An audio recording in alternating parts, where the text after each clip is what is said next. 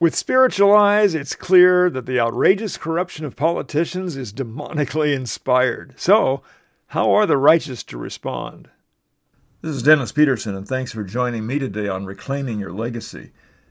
Have confidence in God's justice for His nation as His story is being made. The widespread deception of the news media is demonically inspired. I have no doubt about it. The open dishonesty that has prevailed in this country's indoctrination institutions that we call public education is demonically inspired. All this, now publicly obvious distortion of reality, is crystal clear evidence of a long-term war between truth and lies. It can be a discouraging discovery of the spiraling conflict of good and evil, destroying liberty and increasing, smothering captivity. It's the very confrontation of devilish attacks against the kingdom of God, the King of all kings. So how are the righteous to respond to all this? With all the opinions and disinformation flying around, how do you know who to trust? Even if you've abandoned the propaganda of mainstream network media, which you should have done long ago by now, we all need careful discernment as we navigate the many channels of religious programming and truth-telling sources on the internet.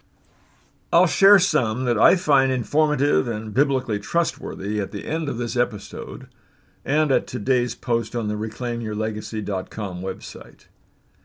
In Psalm 20, verse 7, King David says, "Some trust in chariots and some in horses, but we trust in the name of the Lord our God." In today's American society, you could say some believe in the flashy chariots of mainstream public media, public education, and big network news analysts. Those are the carriers of disinformation and propaganda. Others put their trust in the opinions of strong, influential politicians and celebrities. What will we declare as the solid rock of our trust? Will you agree with King David's declaration of Psalm 31:6? "I have hated those who regard useless idols, but I trust in the Lord." Are we willing to abide by such a strong commitment as the man with a heart after God? Can we say that we hate the people who listen to or regard and bow their allegiance to the idolatries of our culture? The challenge we all face now is how to apply that principle of trusting in the Lord. It does require childlike faith to trust in the Lord as we mature in Christ, but it's much more than that. It's imperative that we follow, actually do the commands of our King, Jesus Christ. That way we can become increasingly responsive to the momentary guidance of His Holy Spirit. He promised He will never leave us or disown us, right? This requires abiding, being at home with, and constantly living in our Lord's Word so that we can become set apart, sanctified by that Word, just as Jesus interceded for us and as He continues to do, as it says in John 17. There are so many exhortations in the empowering scriptures of the New Testament that reinforce this directive for us, His saints, His set-apart ones. One is at the end of Peter's second letter. "Beware lest you also fall from your own steadfastness, being led away with the error of the wicked, but grow in the grace and knowledge of our Lord and Savior Jesus Christ." It's clearly a lifelong process of God's continuing transformation as we refuse to be conformed to this world and rather be transformed by the renewing of our minds so that we may prove what is that good and perfect will of God, as it says in Romans 12. This means we need to think, to use our minds in discovering the mind of Christ. That's the way we leave behind the worldly way of thinking like a natural man. And then we can increasingly embrace spiritual thinking so that we can rightly judge and discern all things, like it says in 1 Corinthians chapter 2. It takes daily conscious effort to reject the thinking of the corrupted natural man. Listening to God's faith-building word is the purifying factor that renews our mind. More and more God-fearing people in America are beginning to awaken to a reality that they didn't give much thought to in the past. They're finding that engagement in discussion and activism in the marketplace of public policy ideas is a patriotic imperative for all law-abiding Americans. Do you think that you make an effort to obey the laws of the land? If you do, how do you think those laws are made? Are you happy with increasing laws and bureaucratic regulations that make your life increasingly pressured by costs you didn't agree to? How do you feel about laws that impose ungodly, immoral values on your children and grandchildren? If the government decides to resettle illegal aliens with possible criminal records into your neighborhood, it's likely too late to do anything about it. If they offer tax breaks or rewards to your neighbors for snitching on you because you host a Bible study in your living room, are you going to start researching how you can change the government regulations then? Thomas Jefferson said, "A well-informed citizenry is the best defense against tyranny." Do you have a copy of the Bible handy? Do you know what it says about our part in civic law and order? Do you have a copy of the U.S. Constitution handy? Do you know what it says about how the government is to be regulated to protect the rights of we the people? 18th century British member of the Parliament, Edmund Burke, wrote, "All that is necessary for evil to succeed is that good men do nothing.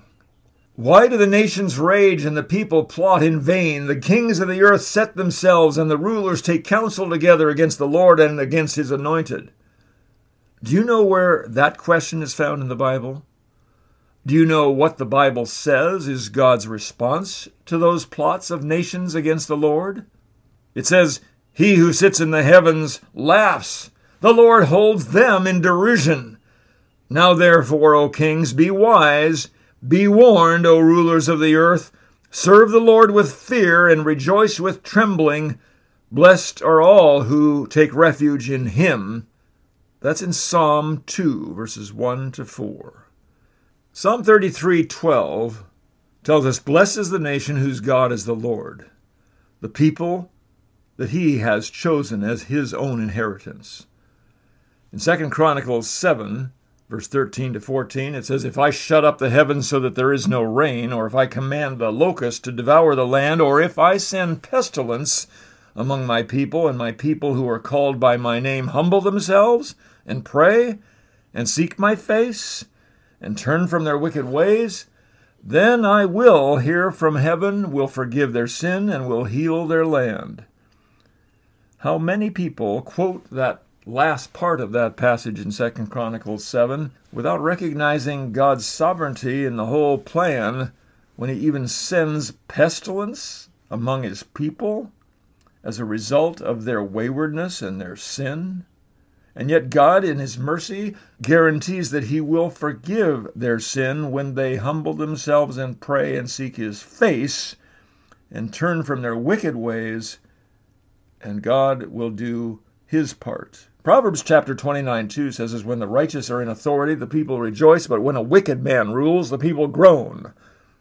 How much is that so prominent in our thinking today? Luke chapter 7, verse 35 tells us wisdom is justified by all her children. And Proverbs 15:2 tells us the tongue of the wise makes knowledge acceptable, but the mouth of fools spouts folly. John 16 tells us, "I still have many things to say to you, but you cannot bear them now." Jesus made it clear that sometimes in the course of our maturing in his Holy Spirit, that we're not ready to receive the things that God has for us. Psalm 31 tells us, "My times are in your hands. Rescue me from the hand of my enemies and from my persecutors." And Proverbs 28:1 says, "The wicked flee when no one pursues, but the righteous are bold as a lion." Why is that? Could it be due to being informed? Jeremiah 4:22 could easily apply to many of God's people in American churches today. "For my people are foolish. They have not known me. They are silly children, and they have no understanding. They are wise to do evil, but to do good they have no knowledge." In Romans 15:4, Paul tells us, "For whatever was written in earlier times was written for our instruction, so that through perseverance in the encouragement of the Scriptures we might have hope." Does God's Word give us counsel on today's leadership crisis? In the providence of God working through his people down through history, there have been several notable turning points when Satan inspired illegitimate subversions to God's anointed plan for leadership of the people of God. We might think of Absalom's rebellion to take the crown of his father, King David, but there's another incident that gets only little attention. It happened years later when King David was about to die in his old age. And it was the handsome younger brother of Absalom who decided he should be king instead of his father's chosen son, Solomon. His name was Adonijah. Some of Israel's influential and trusted leaders, Joab, one of David's leading military commanders, and Abiathar, the priest, aided the treasonous conspiracy. For a short time, it appeared publicly that the people were celebrating the dishonest supplanting of the kingship by Adonijah. But then, the royal family and the faithful officials of David's kingdom assertively installed the truly chosen leader of the people, King Solomon. It appeared for a brief time that Israel had two kings. And it didn't take long for the public perception to change. They finally saw that an attempted insurrection had been reversed by God's righteously ordered choice for their nation's king. Paul consoles believers with a particular instruction in Romans 16, writing, "I want you to be wise in what is good and innocent in what is evil, and the God of peace will soon crush Satan under your feet." Most of us Bible-believing Christians have no problem believing what the prophet Daniel said, "Let the name of the Lord be blessed forever and ever, for wisdom and power belong to him. It is he who changes the times and the epochs. He removes kings, and he establishes kings. He gives wisdom to wise men and knowledge to men of understanding. It is he who reveals the profound and hidden things." America has no king, but we the people. We understand that. But we have no reason not to believe that God sovereignly orchestrates the rise and the fall of heads of state like the head of America's executive branch of government, the President of the United States. And regardless how corrupt the political parties have become, the one sacred, cherished constitutional guarantee of our republic has always been the confident trust of our citizens in the fairness and honesty of our free elections. I have two questions for you. First, if the choice of the American electoral system for the presidency is fraudulently usurped by an illegitimate criminal in secret conspiracy with foreign enemies of the nation's sovereignty, do you believe that God is a party to fraud? My next question for you to think about is more personal. By what standard could a law-abiding citizen justify his own affirmation, backing, or acceptance of an illegitimate usurper being shielded by a corrupt and complicit league of dishonest scoundrels who are in open coalition with outside enemies to dismantle our nation's sovereignty? Do you really want to put yourself in the position of a weak-kneed coward giving consent to an illegitimate pretender as the executive officer of the most powerful nation in the world? Do not think that you're being innocent in what is evil when you concede to an illegitimate conspiracy that has overtaken your peers through propaganda. God has no part in it, and neither should you if you claim to uphold righteousness. Ephesians 5:11, "Take no part in the worthless deeds of evil and darkness, instead expose them." Matthew 10:26, "But don't be afraid of those who threaten you, for the time is coming when everything that is covered will be revealed, and all that is secret will be made known to all." Isn't it revealing to see how clearly God is exposing the utter futility of corrupted governments and elite powers in earthly dominions? His people are rising in concerted intercession. Tens of millions of God-fearing citizens are interceding to Almighty God in this country and in other countries. They are declaring God's truth, shining light on this world's evil darkness. Are we seeing that the enemy's works are about to be exposed on a scale that many of us have prayed for over years of intercession for our generation? We may not know or understand all the ways that God's providence can turn around what looks like a hopeless situation when wicked and ungodly rulers are ignoring God and oppressing his people. But God, in his mercy, confirms by his prophet Amos that surely the Lord God does nothing unless he reveals his secret counsel to his servants, the prophets. and his prophets have emphatically and unanimously reaffirmed that treasonous fraud will not sustain an illegitimate presidency of the United States of America. Indeed, if the reestablishment of our true constitutional republic is publicly revealed, we will be in for a whole new chapter in this country's history. In God's providence, interceding patriots will see the dawning of a new reformation. The long-awaited harvest depends on the sovereign outpouring of God's Spirit for a third great awakening.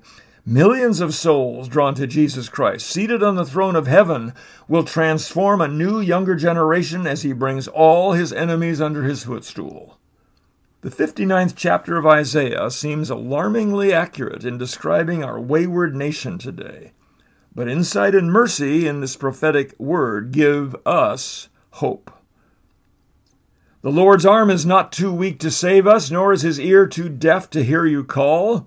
It's your sins that have cut you off from God. Because of your sins, he has turned away and will not listen anymore. No one cares about being fair and honest. The people's lawsuits are based on lies. Their feet run to do evil, and they rush to commit murder. They only think about sinning. Yes, we know what sinners are. We have turned our backs on our God. Our courts oppose the righteous, and justice is nowhere to be found.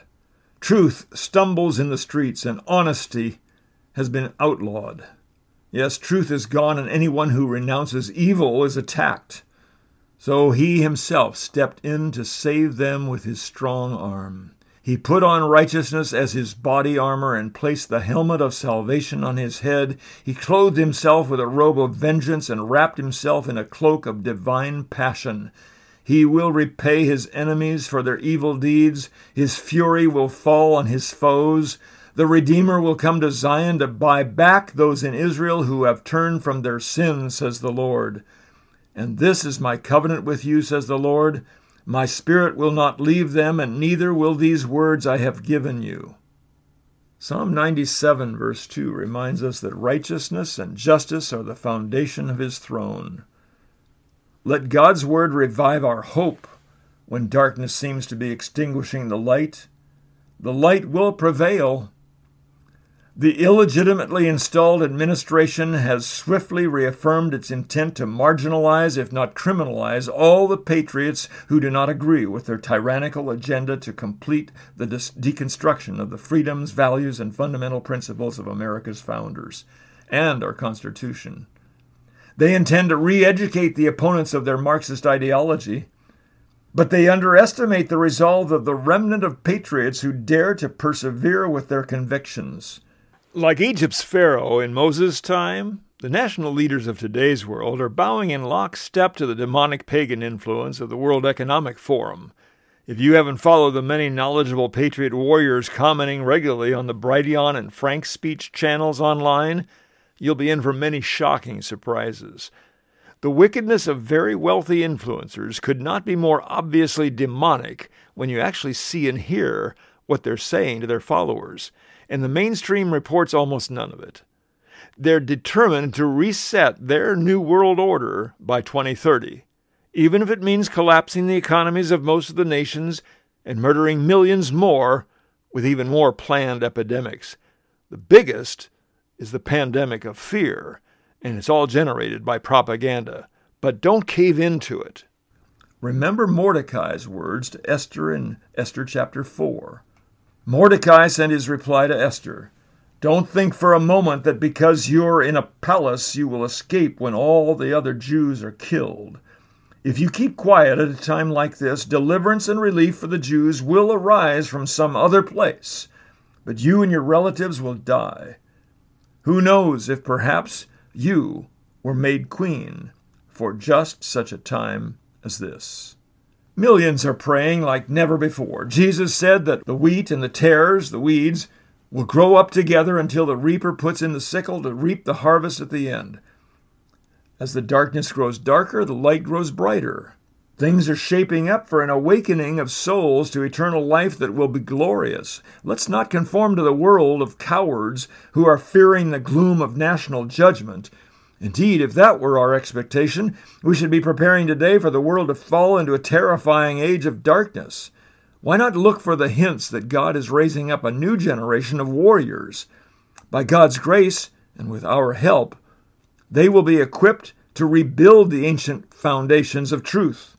They will provide restorative authority of Christ's Holy Spirit to overcome the confused insanity of the enemies of God. Jesus promised in Luke 12, "The time is coming when everything that is covered up will be revealed, and all that is secret will be made known to all. Whatever you have said in the dark will be heard in the light, and what you have whispered behind closed doors will be shouted from the housetops for all to hear." Therefore, when we see our beloved country being stolen, defiled, and fundamentally transformed as it is right now, right-thinking Americans feel compelled to defend her. But how? In every area of life, Americans must bear up with grace and dignity to fight the good fight. Citizens, the ultimate sovereigns in America's unique constitutional system, may be tempted to drop out of politics. We must do the opposite. We must vigorously exercise our sacred rights of voting, free speech, free association, freedom of worship, and to petition the government for a redress of grievances in every legal and moral way. Unlike virtually all other nations, the essence of America is not a common ethnicity, but a common spirit, a grateful, moral, entrepreneurial, freedom-loving, generous, essentially Christian spirit which needs to burn more brightly now in America than ever. No real and lasting victory is possible for America without a genuine spiritual revival. Each of us needs, as Christ commanded, to let our light shine before men, always praying that we can wage the battle righteously and even praying for our enemies. Pastor Dutch Sheets gives us wise counsel in his Give Him 15 prayer guide for January 22, 2021. As we pray, we've got to remove from our hearts all the unbelief that God cannot cleanse our nation. Ask Him for mercy to those who will repent. God loves them all. Continue to ask God for righteous leaders. Ask Him to release a great awakening to the earth. We could pray, Father, there's indeed a weariness in our nation. The last couple of months have been difficult, confusing, and disheartening. Many have grown more cynical. Others have become disillusioned. Division our nation has intensified. It indeed does look like truth has fallen in the streets. And yet you are showing many that you're going to cleanse our nation. We believe that this is already beginning. You're exposing so much. We ask you to continue this. Give grace and mercy to those who repent and turn from their deceitful ways. But whatever it takes, please cleanse us from this corruption. And we continue to ask for the corruption in this past election to be exposed until it is clear to all what really took place. And then bring your solution. And finally, Lord, we ask you for this great third awakening, which we know is coming. Pour it out on America and also around the world. We ask for 1 billion souls to be saved and for entire nations to be transformed. May America be a recipient of this revival and also be used as a messenger of your gospel to the ends of the earth. In the name of the Lord Jesus Christ, we pray. Amen. This is Dennis Peterson. I look forward to being with you again next time on Reclaiming Your Legacy.